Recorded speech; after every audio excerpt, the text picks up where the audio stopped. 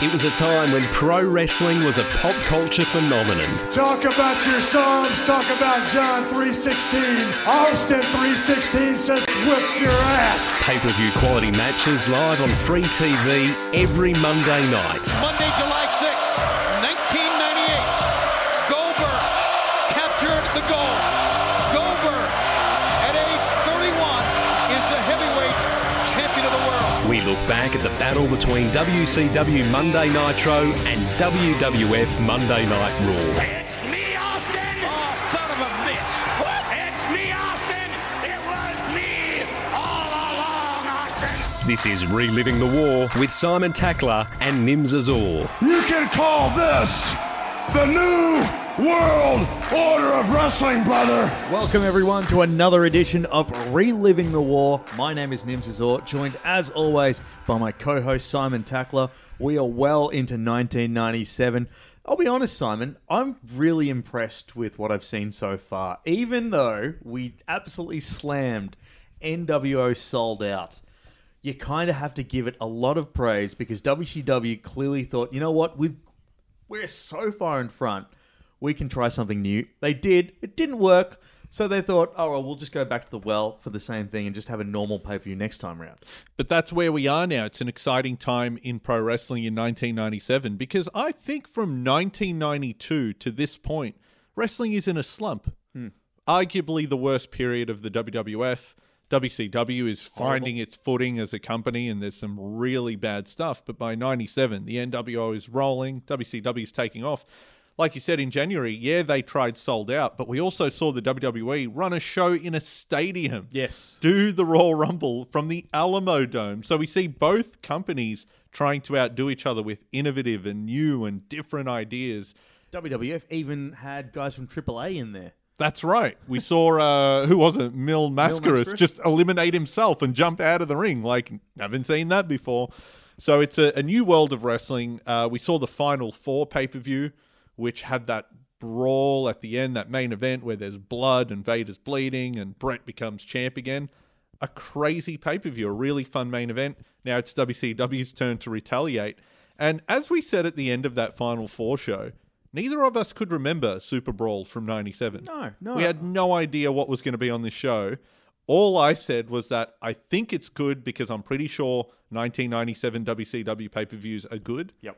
And I think I was proven right. I think you were proven right too. And it's funny because we start off Super Brawl 7 with a weird video package of Rowdy Roddy Piper leaving Alcatraz. Doesn't escape because the guards just do nothing within their power to stop him from leaving.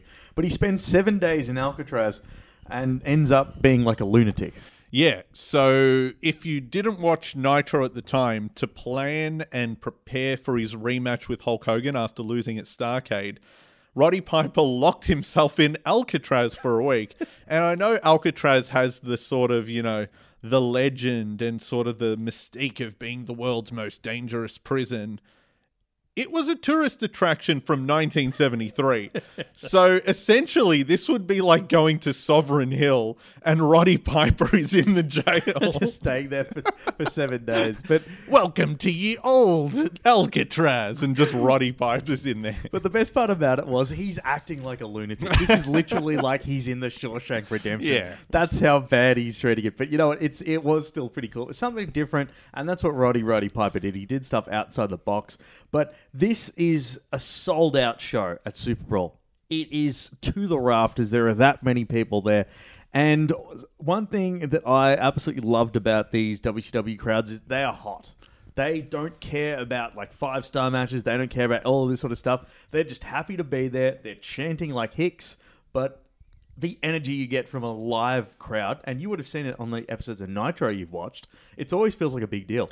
I've always wondered from wrestling shows from like the 90s all the way back to the 80s. I've always thought, are they messing around with the sound? Why are these crowds so into everything? Yeah. No, I think they just love everything. They just love it, yeah. If this was modern times and we saw that same Roddy Piper video play, let's say on an episode of TNA from like the mid-2000s, there would have been chance of Fire Russo or whoever. We would have all been making fun of it. But they saw that video and just went crazy for the start of the show. Yeah, that amped them up. We're happy for this. And you start off the show with a really good match too. This is a Cruiserweight title, as is the... it sort of seems to be the formula. They always start off with a hot Cruiserweight match. Six, he's been stealing belts left, right and centre. That seems to be the sort of his MO when it comes to the NWO. He's stolen the Cruiserweight title belt. And the first thing I picked up in watching this match, Dean Malenko versus Six. First off, in the crowd, there is a New World Order sign. Oh, no. So that means Zbyszko's taunting is working. So Zbyszko's taunts of New World Order is actually working, but Tony Schiavone actually welcomes Australians watching the pay-per-view. Yes, I took note of that too. The first pay-per-view telecast for WCW in Australia. Maybe that's why we can't remember it, because our parents probably didn't want to fork over the $49 to pay for a WCW pay-per-view back in the day. Look, I know you've never heard of WCW, but it's their first show. Let me order it. Yeah, I could explain it. But look, Tony Schiavone does welcome the Australians watching on pay-per-view, but this match starts off, Dean Malenko, as we've said, he's the MVP of the Cruiserweight division. He dominates this match. Yeah, he killed it in 96, and he's got a great opponent here in 6. They've got history. Dean's dad trained Sean Waltman, so you've got some familiarity there. Pretty crazy. And, man, these guys had great chemistry. I don't know, again, we mention it a lot, but Sean Waltman doesn't get the credit sometimes from a certain segment of fans as he deserves, but man, he can hang with guys like Malenko and everyone else in that division at the time. He's pulling out Bronco Busters. There is, like you said, great psychology from 6'2". He works on the neck.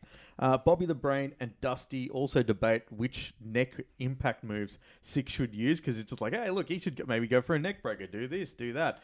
But there is a great line here where, I can't remember who it is, says, I think Bobby the Brain says, this is like watching two Amtraks running into each other. And then Dusty Rhodes go, yeah, they like ran into each other like two freight trains. And then he's like, Amtrak is a train. And then they both have a huge debate over what an Amtrak is. And Tony Schiavone is doing his absolute best to try get the conversation back on track, and just sounds like he wants to kill Dusty Rhodes and say, just shut up and watch the match. It's awesome. That's almost my other favorite part of WCW pay-per-views. You can say what you want about their commentary team. It's almost like a separate show, because there are times when they go off track, but it's great. It's like this, yeah. It's almost like, different levels to watching it. Sort of like Arrested Development, how there's the jokes, but then there's the narrator's jokes. Yeah. You can watch WCW pay-per-views multiple times and get different things out of it. You certainly can too. And then we see Eddie Guerrero make an appearance, because he comes in to try and steal the belt. The one thing that I don't know whether I've missed this, but Bobby the Brain Heenan keeps calling him La Bamba. Is that just because of his Hispanic heritage? And I was trying to pick the timeline, because the movie La Bamba would have been out in the late 80s, Yeah. I'm pretty sure. But, wrestling's always behind with pop culture references. So Bobby Heenan must have just seen La Bamba on TV. Yeah, or it's just been... It was the movie on before Nitro on TNT. Probably, that makes sense. But my theory was this was Heenan trying to come up with a modern version of when Ventura would always call Tito Santana Chico, which was a 70s reference to the TV show Chico and the Man. Yep. So the timeline works. So Jesse Ventura with a decade-old reference and Bobby Heenan here with a decade-old reference. All clears out. But yeah, this ends with Eddie coming in to steal the title. So he's trying to assist Dean Malenko here. Fails completely. You've got a belt shot to the head, and we've established in WCW those title belts are made out of cinder blocks, because anytime a belt goes near a head, they are out. Yeah, it just killed him. Once that belt touches your skull, you are gone. And Eddie with the accidental assist there for 6. And at one point, though, Dean Malenko is drowsy. Maybe it's after he gets knocked out with the belt. But anyway, Dream says he's looking drawsy. And he says it like 3 times before the other commentators pick up on it. And they're like, drowsy? And it's like, yeah, when you wake up tired and you're drowsy. And they're like, do you mean drowsy? And he's like, that's what I said. It's just... Dusty Rhodes... Commentary is wild. As you said, Dusty Rhodes on the commentary box just seems like... First off, he doesn't seem to have read the memo for wardrobe, and because he just wears whatever he wants, and he just says whatever he wants to say. But we then go next to another Mean Gene segment. He's got a plug for his hotline, and he interviews DDP. We mentioned this last time around, but DDP, he's reached the full form of DDP now. This is the DDP we know and love. Yeah, he's got one of his iconic DDP t-shirts on, which the commentary team mentions is the first DDP t-shirt. So with that outfit, we're pretty much good to go. This is 99.97% the DDP we all know and love. There's just a couple of things. Well, if that's the case, all he needs, if he had the taped up ribs, Taped up ribs. then he's well on his way to being the DDP Now, that we know and love. I want to talk about Mean Gene here in this segment, though, because, as you said, he spruiks the hotline and he says, earlier this morning at one of the hotels, I saw the NWO having breakfast with a member of the WCW roster. To find out who it is, call the hotline. This is a hostile takeover, Gene. These people are trying to, ruin the show and beat people up and injure them. If you've got the info, don't charge me $5.99. Just tell the other guys. Mean Gene seems to be the guy that's in like World War II, where he'd be like, I saw Winston Churchill he was eating breakfast with a Nazi. Which Nazi? Call me and I'll tell you which one. Just end it. Yeah, he could have helped everyone. I thought that was bad. He put money ahead of WCW. Yeah, poor form there from Mean Gene. We get into our next match, which is a six-way. Is this a six-man match or a 3-on-3? 3-on-3. 3-on-3, yeah. The trios match. Trios, that's it. So you got Conan, Lapaka, and Villano 6 versus Juventud Guerrero, Ciclope, and Super Callo. Super Callo makes a return. I like it. He's not just Callo, he's Super Callo. Now, the best part here is Tony and Dusty Rhodes claim that Australians have never seen a trios match. And the fact that I struggled at the start to distinguish between if this is a six-man match or a 3-on-3 might back up their claim here. But I just love how budget they look. But shout out to Bobby Heenan, though, showing his, knowledge of wrestling, and he's not just this gimmicky sort of color commentator guy. He says, no, tag team wrestling was invented in Australia. That's why it was called an Australian tag team rules match. And he mentions that, and they're like, shut up. I did not know that. There you go. So, but the thing is, he also has a great line, though, where he says, because they mentioned they've all been to Australia. And he says, Australia, the only place in the world you can't throw away a boomerang.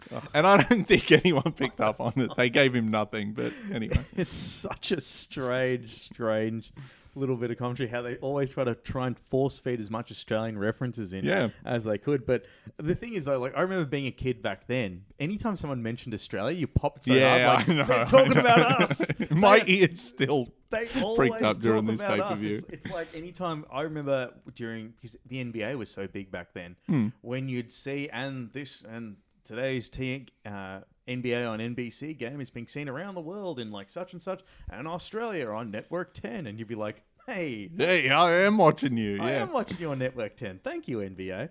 But the thing about this match I don't quite like is these guys look so budget and backyard wrestler-like. Some of their outfits are garbage, and it is sloppy. These Mexican wrestlers, they are so sloppy. But I had a similar note because I said that after watching a decade of strong style wrestling here in, basically mainstream wrestling, it's all become the same thing. The Ring of Honor style, the New Japan style is very crisp. Everything's perfect and hard hitting, and there's a real focus on making it look really, really good. Watching a lucha match makes no sense. Yeah. Half of the things look like they don't hurt. You clearly see them just stop multiple times and talk to each other and be like, now I'm going to throw you and now you do this. I don't speak Spanish and I know you're telling the guy what to do. It looks too fake. And this is the promotion with Hulk Hogan main events. And as we've mentioned, look fake but are fun. This just looks like I can't buy into it at all. It looks a bit too much like a gymnastics show, unfortunately. But look, it's not too bad. The thing that I thought was pretty interesting was, does it cut to audio is on, I've written down here, audio is on WCWWrestling.com, and Stevie Ray is being explained to how to use a compact Presario laptop because it does a split screen. Because it does a little weird cutaway, doesn't it? I missed that part of it. I'm honestly zoned out during parts of this match. You might be right because I didn't see that anywhere else. Because what happens is they always have their little, cutaway segments to Oh, and backstage, go on the website and you Yeah. can do this like this. So Stevie Ray's using just one of those old school compact laptops. Then it goes back to the match, and it's just so bizarre because there's things like surfboards randomly being done. It's almost like watching when you'd have friends over playing a 4-way match on WCW NWO Revenge, and you're all doing your own thing. There's no real flow. No, and yeah, you're right, because it's like, it's all a mess because no one knows the controls, and then by fluke, someone button mashed and pulled off a surfboard. Yeah. Or a 5-way surfboard, which they do here, and it looks so dumb, and no one looks like they're getting hurt at all. no. And I think Brain calls it the world's toughest club sandwich because they're all on top of each other. And then he even says, I think you can tell he's frustrated. At one point, they're all just diving at nothing. And he says, Tony, quick, I'll give you $1,000 if you can tell me who the legal man is. It is so strange. It's a very odd match. It's a very weird win as well by Conan. A bit of confusion on the pin, but I think Did Hoovy kicked out and the ref was like, the ref was I'm like, just ending this I damn match. don't care. The ref is like, look, we've had enough. You've done all your flips. Everyone's talked to each other. I haven't understood a word that has been going on, but we're just going to end it now. The biggest pop of the match, though, is as we've established through almost a year of doing the show, crowds in the 90s love a few things, and they love power bombs. Conan hits a power bomb, and they go crazy. That's it. You don't have to flip out onto a chair. You don't have to do a Hurricane Rana. Hit a power bomb, and they'll think you're the best. Go absolutely ballistic, and that is exactly what happened. But we move into our next match, which is Rey Mysterio versus Prince Iaukea for the TV title. Now, any new listeners or anyone that wasn't around during WCW's heyday and are wondering, who the hell is Prince Iaukea? Well, don't worry, because you're not really missing much of the Prince Iaukea run, and I can't wait till we get to 1999 when Vince Russo decides to call him the artist formerly known as Prince Iaukea. But Yeah. Dusty's commentary is getting very, very, very weird at this point in time. It's inoffensive, but he just seems to have checked out after that previous match. It's almost like he has to sort of be dragged back. Come on, Dusty, we're back to normal here. Yeah, you got to rein him in. My mind was like Dusty Rhodes during this match, though. I was not paying attention because Prince Iaukea, after watching Nitro's back and having to relive him, twice in my lifetime, I know what I'm in for. So I was like, not even Ray can get a good match out of Prince Iaukea. And Rey Mysterio, one of the most consistent wrestlers of the past 30 years, he can't do it. Look, to be fair, it's not a bad match. It's just a very ordinary match. It felt like Ray was in there with a guy who was still in wrestling school. Yeah, Like he was like, now you stand here and I'm going to flip on you. Like it just felt odd. Prince Iaukea, though, I think WCW had big plans for him. It felt like it. Apparently, he was like a third-generation superstar, so I think maybe that might have been the case. Yeah, I know of his dad. He was King Curtis Iaukea, who the only modern thing he was like that big fat guy in the Dungeon of Doom in some of those promos. But anyway. The thing I did write down here, Prince Iaukea does love a huge top rope Samoan drop, which seems to be the only thing he was doing. But the match pretty much is... It's a paint by numbers here. As you said, it's Rey Mysterio doing his absolute best to get a good match out of a guy that is probably undercooked. There's a reason we don't... People have fond memories of, Disco Inferno. They remember guys like Alex Wright. We remember Mortis. We remember Wrath. We remember all of these corny things from WCW because they at least gave you an impression. They put on a bit of entertainment. Glacier. We don't remember Prince Iaukea because of matches like this. Looking back, he almost feels like a cheap Rocky Maivia. Yeah. They were like, oh, you've got a Polynesian multi-generation superstar? Well, so do we. We'll see. We'll see your Rocky Maivia and give you a Prince Iaukea. I even think it's the same amount of syllables. Rocky Maivia, Prince Iaukea. It almost works out. The most notes I took during this match, though, were not about the match itself. Yeah. During the entrance, during the opening, they cut to a kid in the crowd. He has a bowl cut, bit of a heavy kid, and he's doing this crazy rage-filled expression, yelling into the camera. And then I'm like, oh my God, we've seen him on other pay-per-views. He was in the crowd at SummerSlam. And then I was like, I feel like I remember this was like a running joke or a meme back on the forums back in the day. And so I just did a quick search, Google, and Google just filled out my search. It knew who I was looking at. I wrote, bowl cut WCW, and then it filled it out. Filled out the rest. This guy, he was at SummerSlam 96, King of the Ring 96. He's at Survivor Series 96. So we've seen him. So he's an all WWF guy, and then Then he jumped ship. he jumped ship. He was a defector to WCW at Super Bowl 97. He then shows up throughout 97 as well. Anyway, he even has an Instagram account, Bowl Cut Kid. Oh, wow. I am Charles Lyon. If I show you his Wow, photo there, that's you know the that one. angry That's kid the who's one. yelling.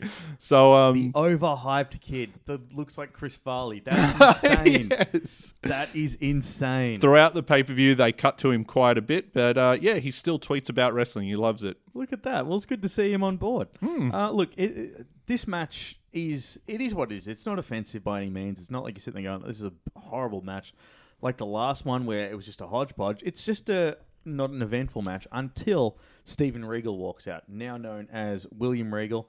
And it's a bit of post-match weirdness. Prince Iaukea retains.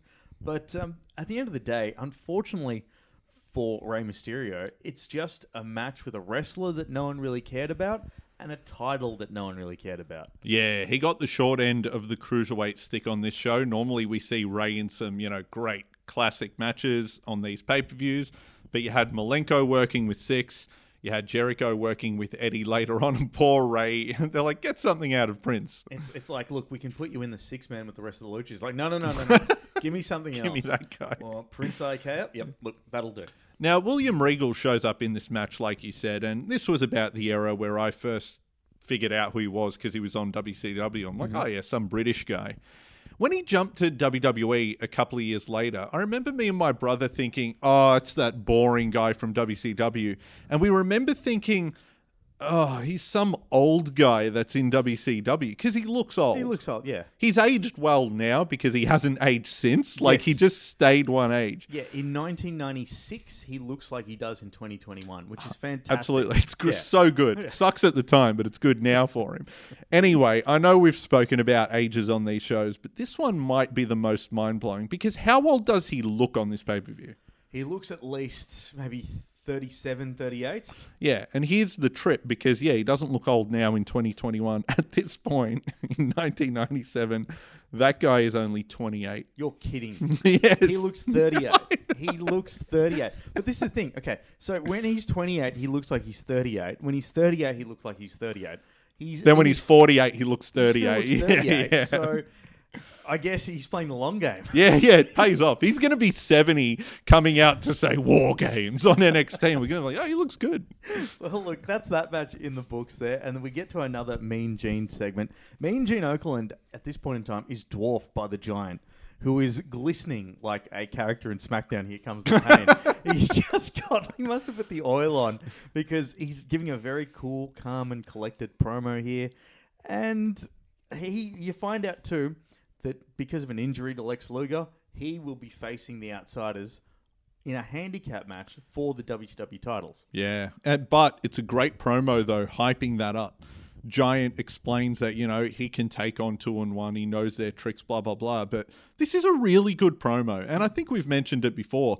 Giant, at his age, with his, sort of lack of experience, is only a couple of years into his career. Correct. Great promos. And at this point in time, too, he's left the NWO, so he's back on Team WCW. He's just looking imposing at the moment. We've already seen him turn twice in a year. Yes. He joined the NWO and left. Left the NWO. Oh, God.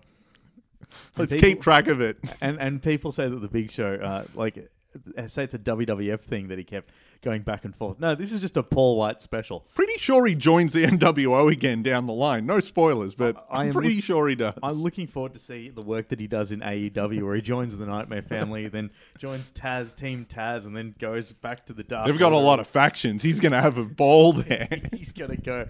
So much fun there. We get to our next match. That is Buff Bagwell with the B-Team music as well. I thought that was pretty interesting. So strange. So strange because this is the thing that I disliked about the B-Team music. I get that they're trying to have everyone under the NWO banner, but when you had the B team music, you're like, it's not anyone good. They stop doing it though, don't they? At one point, Yeah, Eventually, everyone has NWO music Because I think they realize, if you hear that music, you know that you're not getting Hogan or Hall and Nash. Nash, yeah. You're just getting Michael Wall Street or Vincent coming out. which is also unfair to people like Buff and Sean Waltman, who should be on a higher level than Correct. Virgil or Vincent. Now, Buff Bagwell comes out with the B team music. Buff here is completely. We mentioned how him joining the NWO was a big turning point for Buff Bagwell. He is. Dusty Rhodes says it here. He's become a major player in WCW. Yeah. Since joining the NWO, they lambast him and say, "Oh, it was a horrible decision," but Marcus had to do what he had to do, and now look at him now. Yeah, where's what's his name? Scotty Riggs isn't even on this show, but Buff, he's moving on up. Yeah. And also with Buff, we see DDP mention it, and we see the commentators do it during this match, and Buff himself. They all refer to him as Buff the Stuff. So he heard Bischoff trying to get that over for the NWO as a whole and sold out, and Buff was like, "It rhymes with Buff. I'm the Stuff." And the rest is history. It certainly is. And the best part too is, so DDP comes out, he's got the cigar back. Yeah, I know. I thought he got rid of it. We're almost there, but he has the pyro. Yep. So he's almost there. He's almost there. Not Now- the right pyro. No, but we're baby steps Pyro, here. Baby yeah. steps. Now, Buff is getting completely fed up at the crowd, all the while he's doing this, because he was obviously a favourite with the American males, and now that he's turned his back on them, he's a bad guy. But Tony Schiavone is talking about the new Buff Bagwell. Like, he's talking about I love how he's treating it like Marcus Bagwell was a completely different person, which I actually legitimately think is awesome, because Marcus Bagwell in the American males and Buff Bagwell, the one that everyone remembers, are two completely different wrestlers. I didn't know who Marcus Bagwell was as a kid. Yeah. I didn't know Same till here. later he had a pre-Buff existence. Exactly. And the thing is, like, the best part is there's a part where Buff actually yells, "Buff is the stuff," Yeah. and does the flex. Now, with Buff doing that, he does that to the camera multiple times. He does a great bit where he's choking DDP on the ropes and he talks into the camera. And that's what got Buff over. Trash talking during his matches. It's so good. He does it during his entrance too. And this reminded me of a thing I heard him say in a podcast. When he went to WWE, they said, "Don't do that. We don't do that here. You're not allowed to do that. Don't address the camera up close." And he says that's something that hurt his chances at getting over there, amongst other things. But really, like, when you see him do that, and when you see Harlem Heat do it as well, because that was a thing they would do during their entrance, I think that's kind of cool. It was very It would be cool if people did that now. It was one of the reasons why I really liked Buff Bagwell. The blockbuster was cool. This is post-NWO. His tights were cool. He had the Buff little top hat with his picture airbrushed on The it. Abe Lincoln hat. Yeah, and he was just a cool sort of guy, and he kept saying Buff is the stuff. Exactly. which I think You hear it enough, eventually you agree. He is the stuff. And the thing that I've put in here too, who's the red? I can't quite read my note here, so I'll ignore it. But it does says the stuff ? On it. So stuff must be mentioned a lot. They must say it a lot. Yeah. And you know what? It's stuck with us over 20 years later.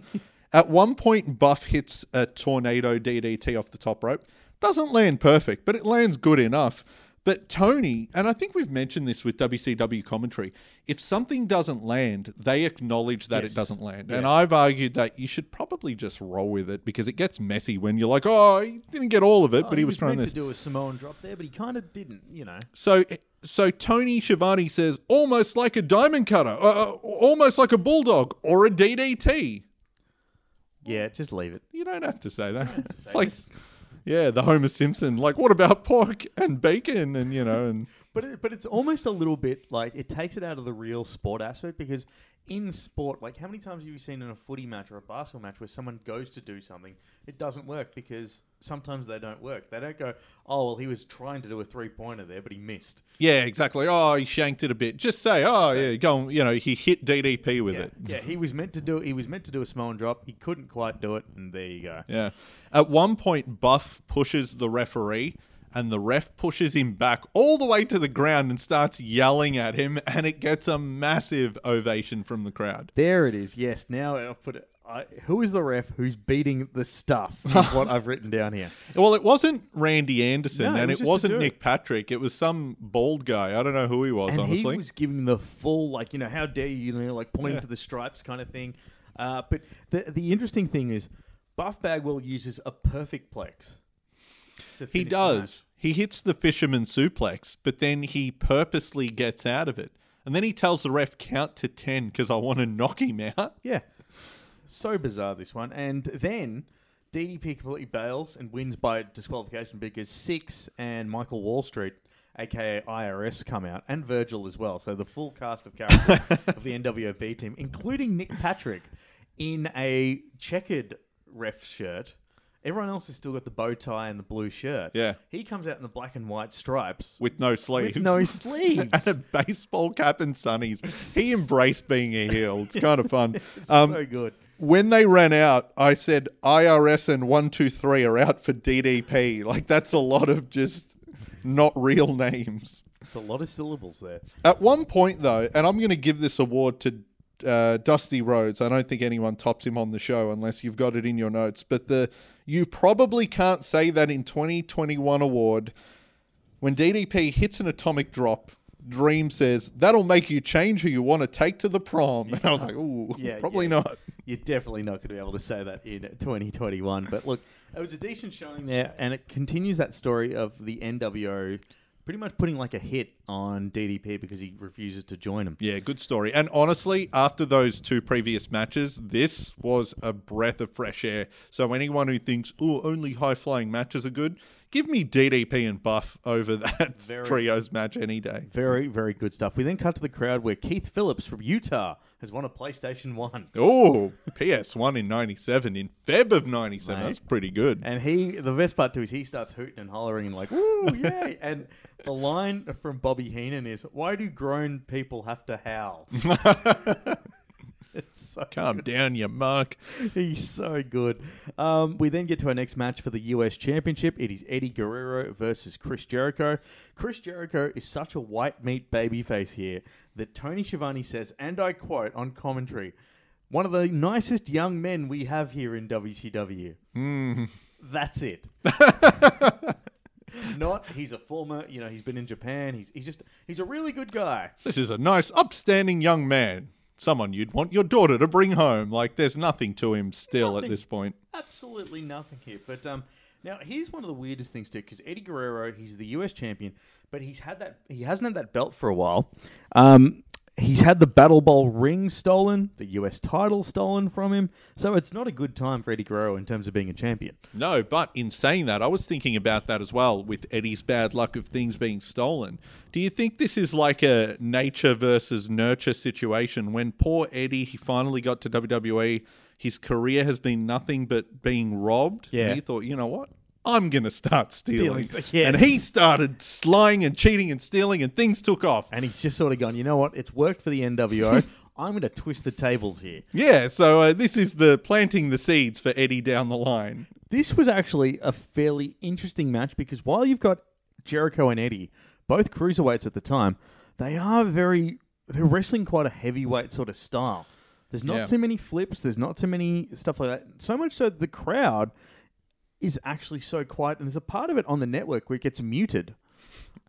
I thought the crowd was just really quiet because they were both faces and they didn't know who to cheer. Yeah. But does it get muted at some point? I Maybe they start chanting something offensive. and it's only for a brief second. Maybe it's my sound cutting out, but then after that, It was a good wrestling match though, but yeah, the crowd wasn't fully into the it. crowd's not fully into it because if this was Jericho versus Eddie in 2002, Yeah. this would be a normal match because they're both bigger dudes. They wrestle later in the year at another pay-per-view at Fall Brawl. I think it's probably their most famous match from WCW. Yep. I think one of them has turned, so the crowd's more into it. So we'll get to it. Yeah, the other one is there's a little bit of heelish moves by Chris Jericho. I guess he's probably calling an audible. It's like, well, I need to do something to try to get the crowd on the side here.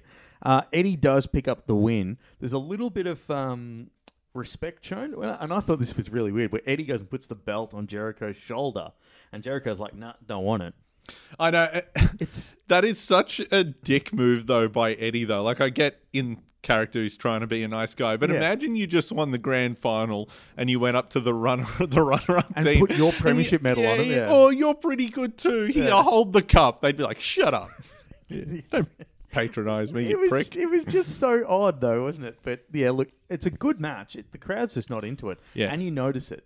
Yeah, you do, it makes it hard to get into the match, but I'd say that match continues the trend of this pay-per-view picking back up, though. It's still worth a watch because you're seeing two guys do some good wrestling, if that's what you want to see. Yeah, exactly. We get into our next match, which is a triangle match. It's the Faces of Fear versus Public Enemy versus Harlem Heat. Now, this is meant to be a four-way match, according to Tony Schiavone. He says that the Steiners were meant to be in the match, but the Outsiders took them out in a car accident on Nitro. Which they promised to never show again because this footage was too vile. But again, when Sid breaks his leg in a few years, they'll replay it 6,000 times on Nitro. But that's an infamous scene in WCW. So on an episode of Nitro prior to this pay-per-view, we see video camcorder footage that the NWO has sent into Nitro. Yep. And it's shaky cam, and we see a car, and you hear the Outsiders and Six saying, oh my God, that's the Steiners. And they run them off the road, and the car like hits a tree, and they're sort of like alluding to the fact that I think they just killed them. They've just been murdered, yeah. Yeah. That's just absolutely crazy, that one. So the odd one here about this is it's these two of these teams, Face of Fear and Public Enemy, both have a very similar style, which is big plotting, big guys versus big guys, whereas Harlem Heat can still actually wrestle a fair bit. Oh, yeah, a bit of finesse with Booker T especially. Unfortunately for them, the Face of Fear and Public Enemy turn it into one of those lumbering, slow plotting matches, which isn't bad by any means. It's still pretty good. The funny is, too, Dusty Rhodes and Bobby the Brain Heenan once again pandered to the Australian crowd by talking about the rules of the match because it's Australian tag team rules, bloody, bloody, bloody, blah. The Face of Fear do put on a pretty good showing, despite the fact they're the MVPs of this match, I thought. Oh, Meng and Barbarian, for some reason, they're in the ring quite a bit in this match. And yeah, they both look really good. We saw them have some, good exchanges with the Outsiders as well on previous pay-per-views. Mm-hmm. They were still really good in the 90s. We know what Harlem Heat can do. Public Enemy don't do it for me. They didn't back in the day either. I didn't watch ECW in 1994, so I can't tell you how great they were. That's an act that seemingly only works in ECW in front of a small crowd. Yeah. Anywhere else, you can't take the tongue-in-cheek part of it as anything other than like, oh, so this is a joke, right? Like, yeah, and amazingly, they pick up the win, which blew my mind because I assumed like, oh yeah, Harlem Heat get this one. They win it because Rocco Rock is the legal man. And he's being picked up by, is it Meng or Barbarian? One of the Faces of Fear picks him up, and Johnny Grunge jumps off the top rope and does a splash, and that leads to the pin. So at this point in time, so it's almost like a fluke win. But yeah, you're right. It's a weird one because I also, I did watch a bit of their work in ECW. To be honest, getting the crowd to dance it's not a thing. Like when the biggest bit of, when their biggest calling card is they can do stuff outside the ring when you're a wrestler, that's like saying, oh, look, the guy in the... It's like, imagine being on a basketball team where all they say is, oh, look, I don't know about that LeBron dude, but he can throw all that chalk in the air really well. Yeah, talk about how good he's in a basketball ring. Yeah, and you can't say, well, oh, Hogan or whoever doesn't do anything in the ring. No, there's a difference between being able to get the crowd into it before the match and also in the match. Correct. Public Enemy during the match don't do anything. No. So just a couple of notes, though.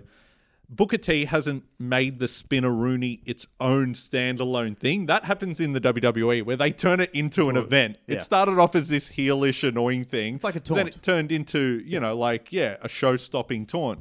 But here... he goes for an elbow drop. The guy moves, but then he quickly, to recover back to his feet, Spinaroonies up in one motion and then hits a leg drop or something. And I thought, that's really cool. Booker T for his size. So athletic and so good. And also, Tony Schiavone, I know history has been kind to him, and we look back at him and we say, you know what, he was a good commentator, and he definitely was, very good. But after watching this pay-per-view and listening to his commentary, I can see why we all did think he was annoying at the time. Yeah. Because there are so many times in this pay-per-view where he calls Brain Dream and Dream Brain, and they pull him up on it, and he keeps doing it, and he gets defensive, like he won't even just laugh it off. Then in this match, Brain... So Harlem Heat, I assume, are good guys by this point. Yep. The crowd cheers them. Crowd cheers for him. They got Sherry on their side as well. Sherry's with them still, but they've gotten rid of the slave master, slave whatever master the dude's person. name is. Colonel Buddy Lee Parker. or Colonel whatever his guy. name. Yeah. So, and they wrestled the NWO. Like, they're good guys. So Heenan is saying how good Sherry looks. He goes, oh, look at her. She looks great. And Tony just goes, you like the way she looks? And Brain's like, yeah, she looks good. And Tony's like, ugh, gross. And it's like, what? Yeah, it's that actually segues us into a very good bit because we get into Steve McMichael versus Jeff Jarrett. Now, is it a death match? No, it's not. It's just a regular match. If Double J wins, he's in the Horsemen. Yeah. So now Tony talks about the logistics. If Jeff Jarrett wins, is it 5 horsemen or does one leave? Like, that's the entire thing. There is a sign of a young girl in the crowd. She's holding up a massive sign that just says "Prettier than Deborah." This girl probably looks to be maybe 15 or 16. It's a teenager. Yeah. And Tony's like, I don't know about that. Really, you watch it back. Tony was the heel. Brain's just doing his job, commentating, giving context. Dream's just being Dream. Tony, it's like, calm down, man. It's like, Tony, it's just a tongue-in-cheek zone. Just say, yep, you're the pretty girl. Don't worry, that's about it. But he's Adam. He's like, I don't know about that. What are you talking about? Oh, this girl has got nuts in her, mate. She's not pretty at all. She's got rocks in her brain if she thinks that she's the prettiest one. Look at Deborah and look at you. You're an apple. It almost like Brain has to sort of talk him back a bit. Like, come on, man, it's a kid. Yeah. Brain really wasn't a heel by this point at all. He's just the voice of reason for Shivani's madness. He is. It's so strange, this part. But this is the other part that's strange. The crowd is so into this match. They are into it, and I was shocked by it because I've been going on for months about why are we meant to cheer Double J? Is he the bad guy or the good guy? I don't know what's happening. Are the Horsemen good guys or bad guys? We don't know. Why do we know? Do we want Double J to join them or not?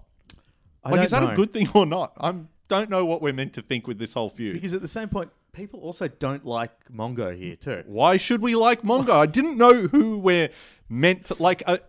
Are both of them being like the smarmy face who's really a heel, or are they both being faces but they're both just really unlikable? I think they're both they're just both unlikable. That's just it. That's just the easiest way I could put it. Because Double J does, the strut obnoxiously after a couple of basic moves and gets booed, rightfully so, for it. Was that intended? I don't. It's so bizarre. So bizarre. And Deborah is also odd here because she's married to Mongo, yet she's helping Jeff Jarrett a fair bit. And she's giving weird excuses too, like they've got to stay inside the ring, they've got to do this, they've got to do that. She even says to the camera at one point, she goes, I don't know which one to help. Yeah. Although the commentators jump on her on that, which was funny, and they're like, help the one you're married to. Help your husband is the correct answer here, Deborah. The best part is, though, I've actually written this down. This is probably the best Mongo match I've seen. Oh, my God. Probably Mongo's best match we've seen, though. Yeah. That is what I've written down here, too.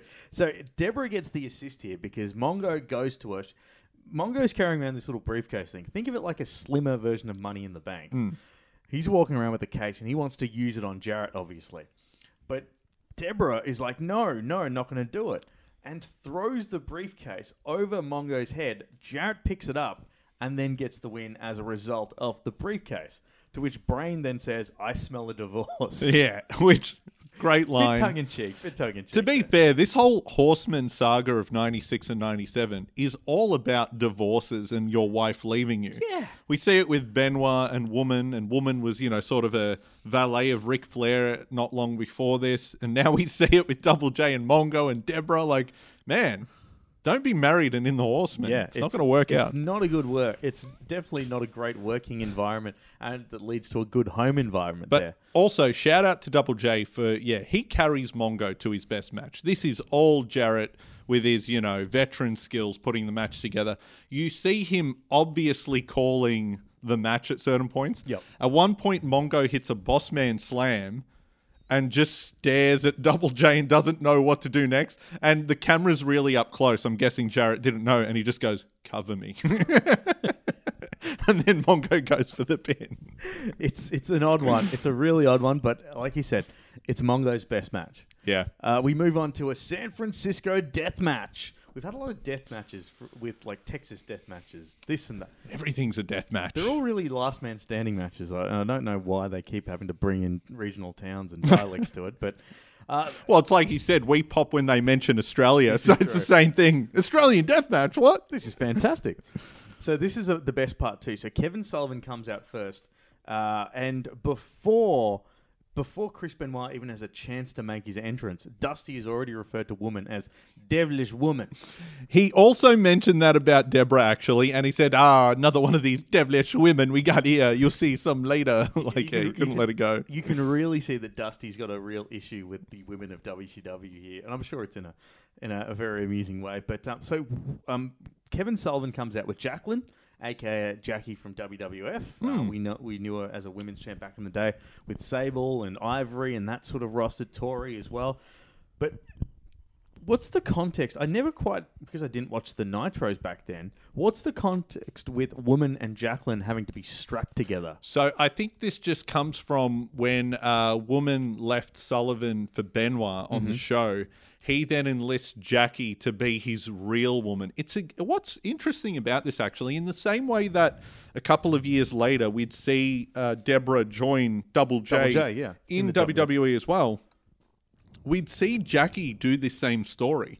Because remember when Sable eventually leaves Mark Mero, he brings in Jackie as a real woman to teach her a lesson. That's right. So Jackie was the real woman for hire. You bring her in to beat up a woman who's left you. Right, yeah, there you go. So that's interesting and there. Also, in the lead up to this, Sullivan and Jackie kept saying they were too legit to quit.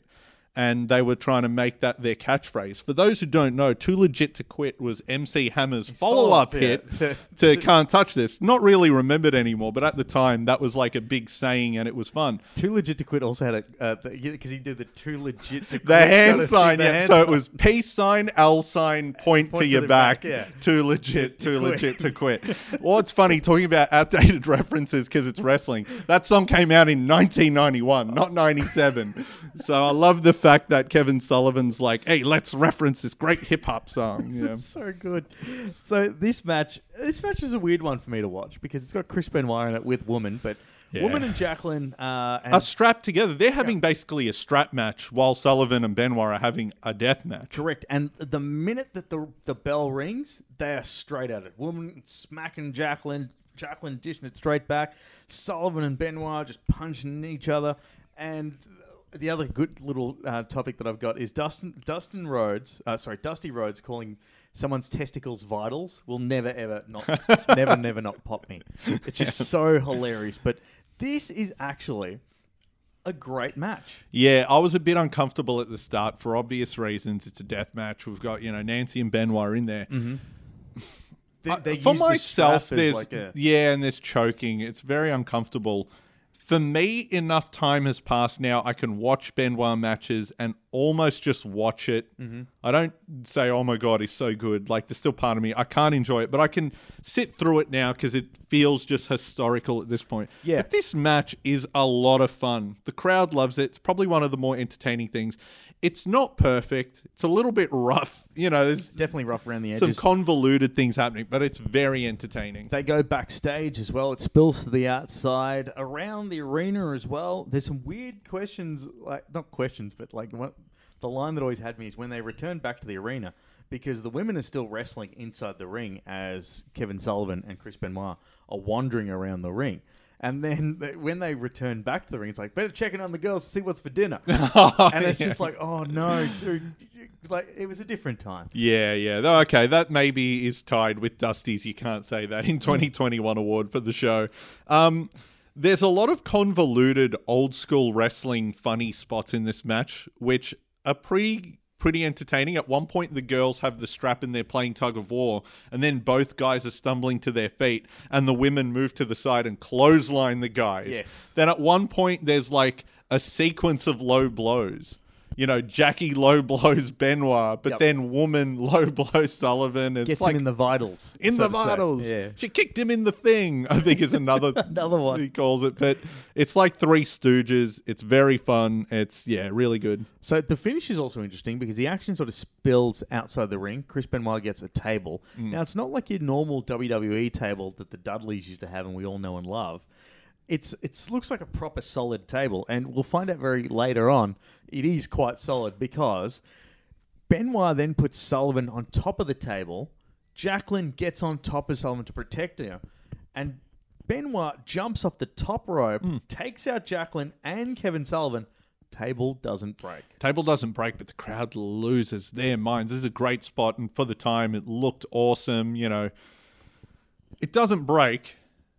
They maybe milk it for too long after this because Benoit gets the win and then they do a stretcher job and it shuts down the pay-per-view. They want to make it look real. I think we're a bit desensitized to tables by this point, but shout out to whoever put this together. Great logic because, now, we just expect that under the ring there's a table, there's a ladder, there's barbed wire, there's thumbtacks. Yeah. The ladder, sure, Benoit gets it from under the ring, but it was placed under the ring by the production team because Public Enemy walked out with it and left it near the ring. That's why it was why under the the ring. ladder's there. Now I know moving on, it just became, there's a table under the ring. That's just where things live. If this was the birth of it, no, they gave you a reason why there's a table under the ring. Another thing about this one, too, is that I've written down here, the post-match, Arn Anderson is out in disbelief along with Lee Marshall, Terry Taylor. It's the Linda McMahon gets a tombstone by Kane spot. And people run in full suits to check in on people. It's stretcher jobs for everyone. Yeah. It's pretty cool. It's actually a cool little spot. It leads us to an ad for the next WCW pay-per-view, which is WCW Uncensored.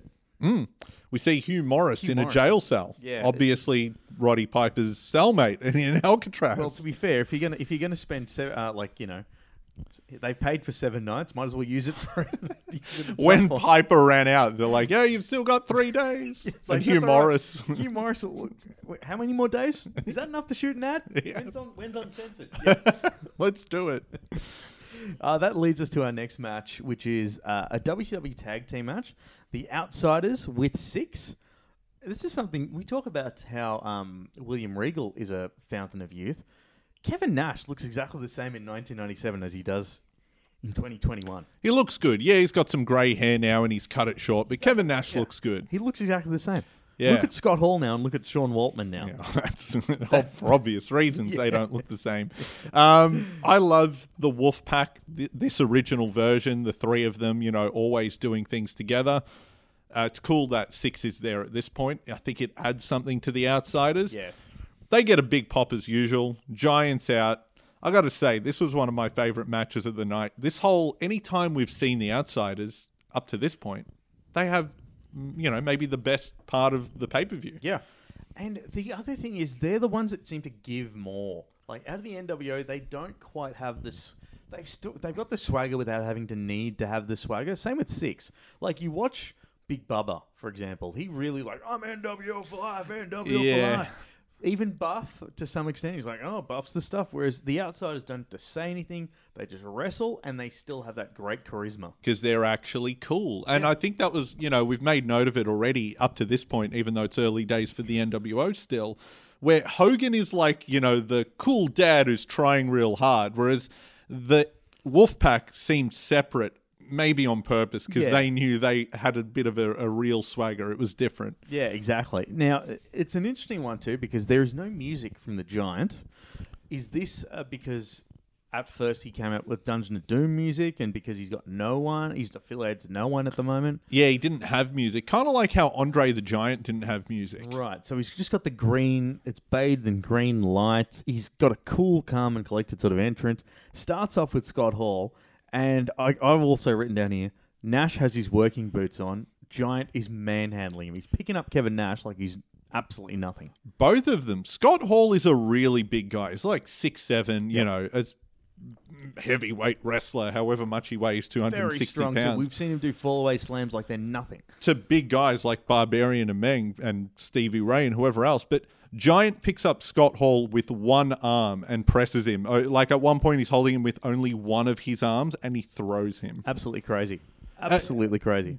Paul White, Giant, Big Show, doesn't get enough credit for being as strong as he is sometimes for some reason. He's a freak. I think it's just because he's always sort of seen as a bit player. Like he's always a B-side to someone else's A-side. Like there's never been the only time he's ever had a big push was in 1999 where he was up against the boss man of all people. Yeah, that's right. So we'll get to that. When that's your A program, of course people are going to like dish into him, but he's always been a solid player. I believe you've chatted to him beforehand too, haven't you, Simon? No, never. No, he seems like a cool guy. Yeah, because he seems like a really cool guy in interviews. So, but look, he's doing his bit here. Yeah. The other cool thing I thought was there was an NWO triple team spot with Six, Nash, and Hall, and it just looked really, really cool. But there is an even better spot where Nash actually gets Six thrown into him by the Giant. So the Six is on the top rope. Giant catches him and then throws him into Kevin Nash. Yeah, and Nash catches him and like rolls back. They do everything in their power to make Giant look like a beast. Like they really push it that even though it's 2-on-1, Giant is still a threat. And of course, it's an outsiders match, so we have to see Scott Hall do the spit and then do the tag to Nash. And Nash is fired up to get in there with Giant, like you said.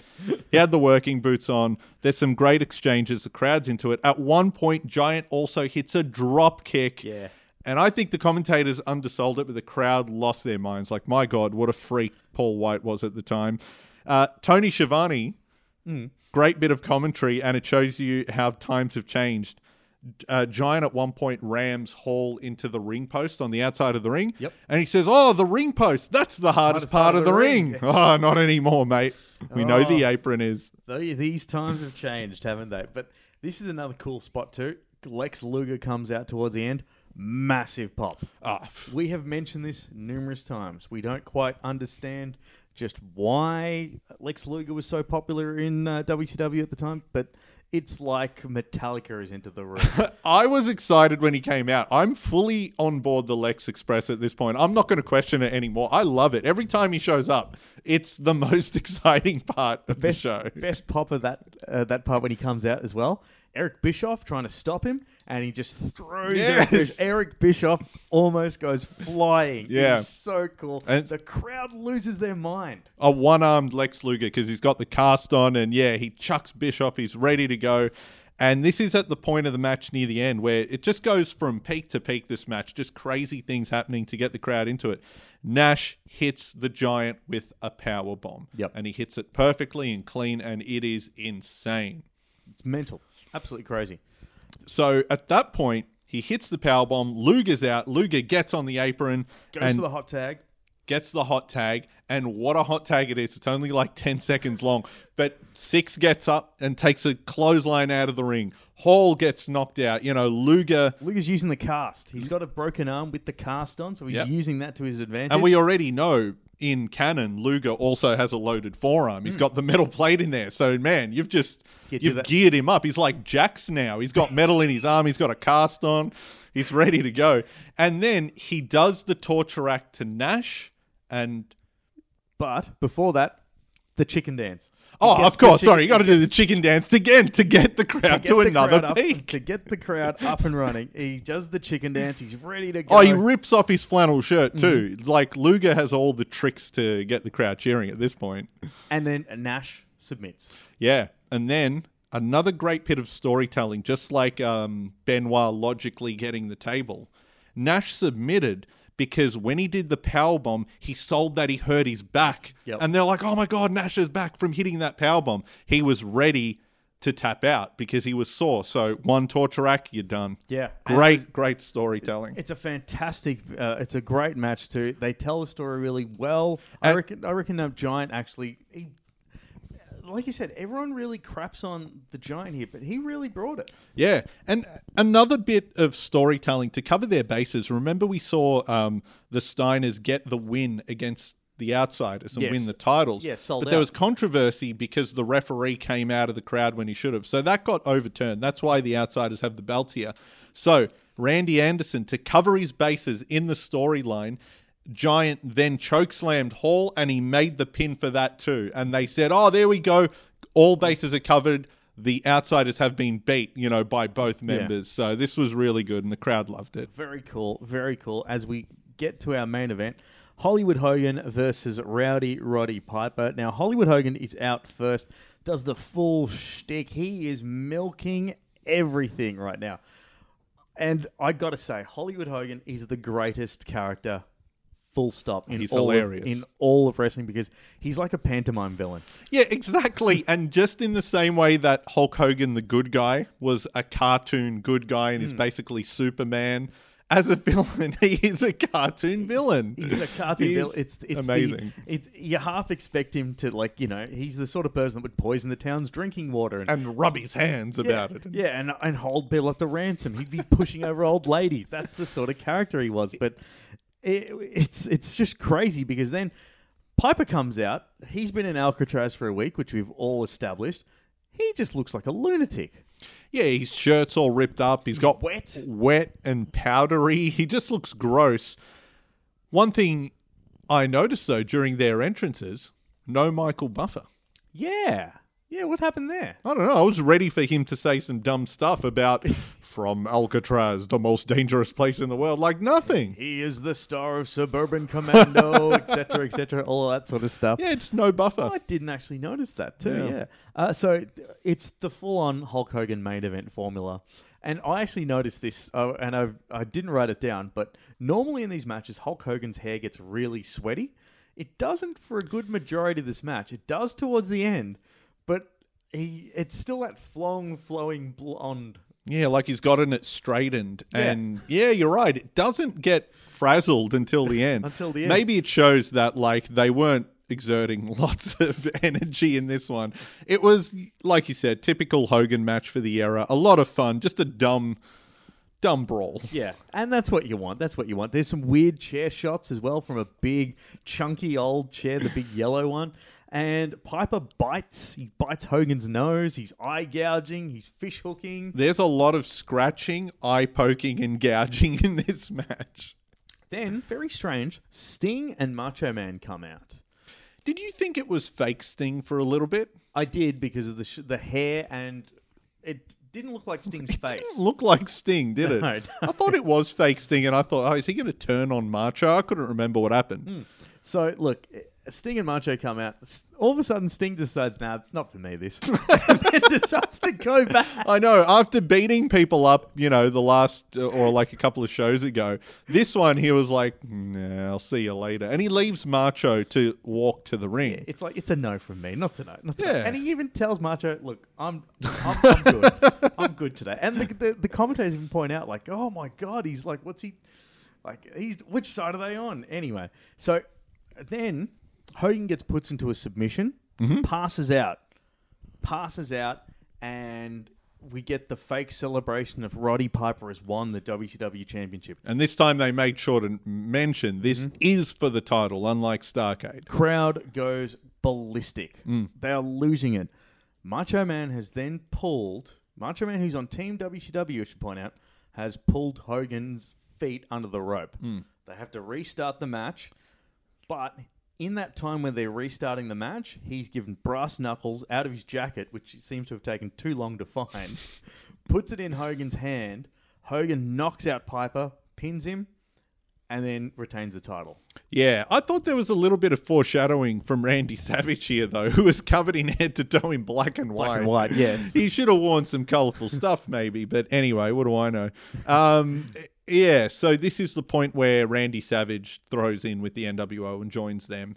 And he becomes a great part of the NWO. Look, there's a big chunk of the rise of other W. Like, for example, the Macho Man DDP rivalry probably wouldn't have happened if Macho didn't go into the NWO. It's strange, but like the Mega Powers have reunited. But that reaction sums it up. The crowd is so flat after this. Yeah, I kind of hated it just because it was like, 2 in a row with Piper. You saw the reaction at Starrcade. Starrcade 96 did big business too. Like, you say what you want, but the crowd loved seeing Piper and Hogan go at it again. why didn't Piper just win this one for a night and then you can do the foot thing or something? Do it on Nitro or something where it gets rid of it. But yeah, the crowd is so flat at the end of it. Absolutely demoralized.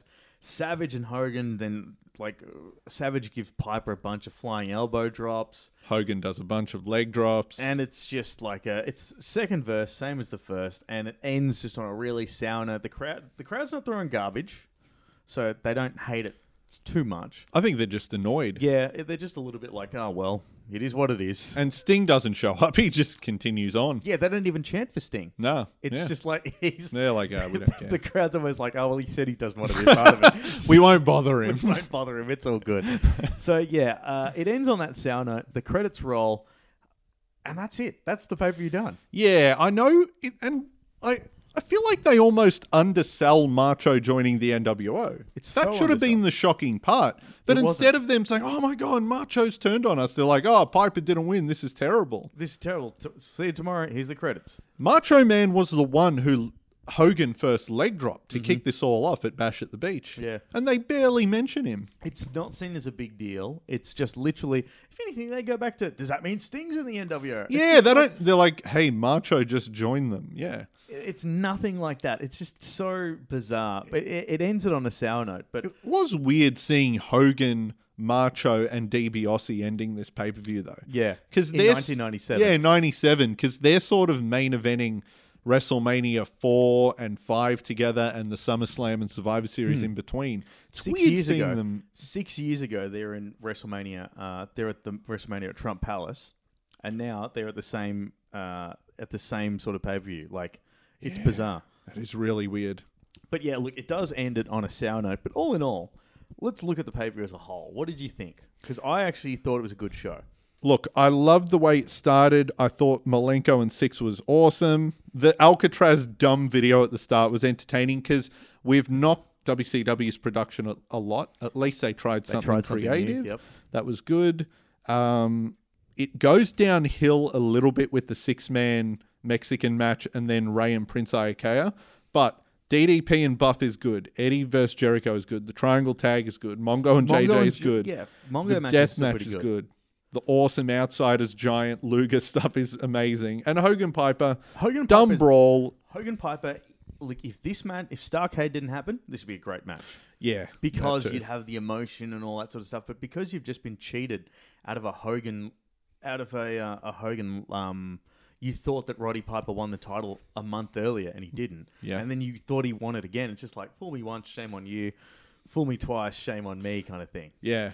If we're giving out awards, biggest scumbag of the show is Mean Gene. So you knew it was Macho Man, did you? A threat. It wasn't like, I saw Scotty Riggs talking to Bischoff. You saw Macho Man having breakfast at the Hilton with Hogan and Bischoff, and you didn't think to alert Piper or anyone. Yeah. You were like, you better call me and bloody Scott Hudson or whoever. Does that mean that the people in WCW are like, what's Gene's hotline going to be? Don't worry about it. We'll be right. Should we be monitoring what he's telling these kids? That means there was some kid who called up Gene who knew it was Macho Man, but had no means to contact, DDP and tell him about it. Couldn't put it out, couldn't put a tweet out or something like that. It was just, look, all in all, I thought it was a good pay-per-view. If we're going by MVPs, I think I'm going to have to go with... It's Lex Luger. Get off the Lex Express for crying out loud. No, I'm going to stay in that same vein, though. I'm going to give it to the Giant because he's an integral part of that. He makes that feel-good moment for the crowd. He's a completely different character. NWO Giant's that weird... Buy the shirt. Oh, yeah. That weird kind of... Whereas he's cool, calm, collected. He's just a complete... He's a silent killer almost. Even years later, as Big Show, I prefer him not when he's like the angry babyface whose dad died in a car thing, or when he's the angry heel. I like calm, cool, collected Big Show who gets fired up during a match, as he does here. I really liked his promo with Gene, and in the match, he does some good stuff. Yeah, that makes sense. You know what? You give it to Giant, I'll give it to Lex. So the WCW Tag Champs. That covers it. The best part of the show. That covers it for the time being. But look, this has been another great edition of Reliving the War. We've got a big episode coming up next time around because it is the granddaddy of them all, WrestleMania 13. Yeah, it's not the worst WrestleMania of all time Certainly because not the of best. some classic moments, but certainly not the best. Although we do come to the peak of the Sid era. As we mentioned, the inexplicable popularity of Lex in WCW. We have the parallel with Sid in WWE, and it all peaks with him main eventing WrestleMania as the WWE champion. Crazy.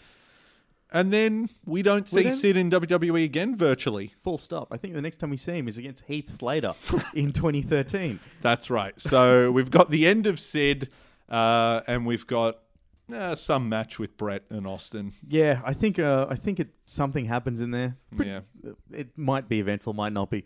We might enlist some help for that pay-per-view because it is going to be a huge one. But hey, look, if you want to catch up on the archives here on Reliving the War, head to Grey Wolf's website, Facebook feed, and all their podcast feeds as well on Spotify.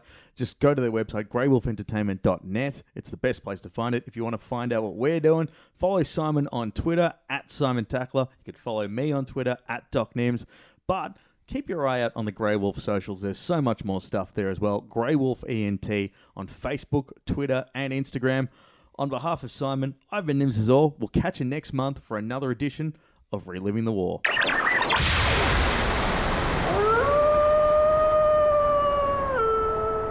This has been another presentation from the Grey Wolf Entertainment Network, greywolfentertainment.net.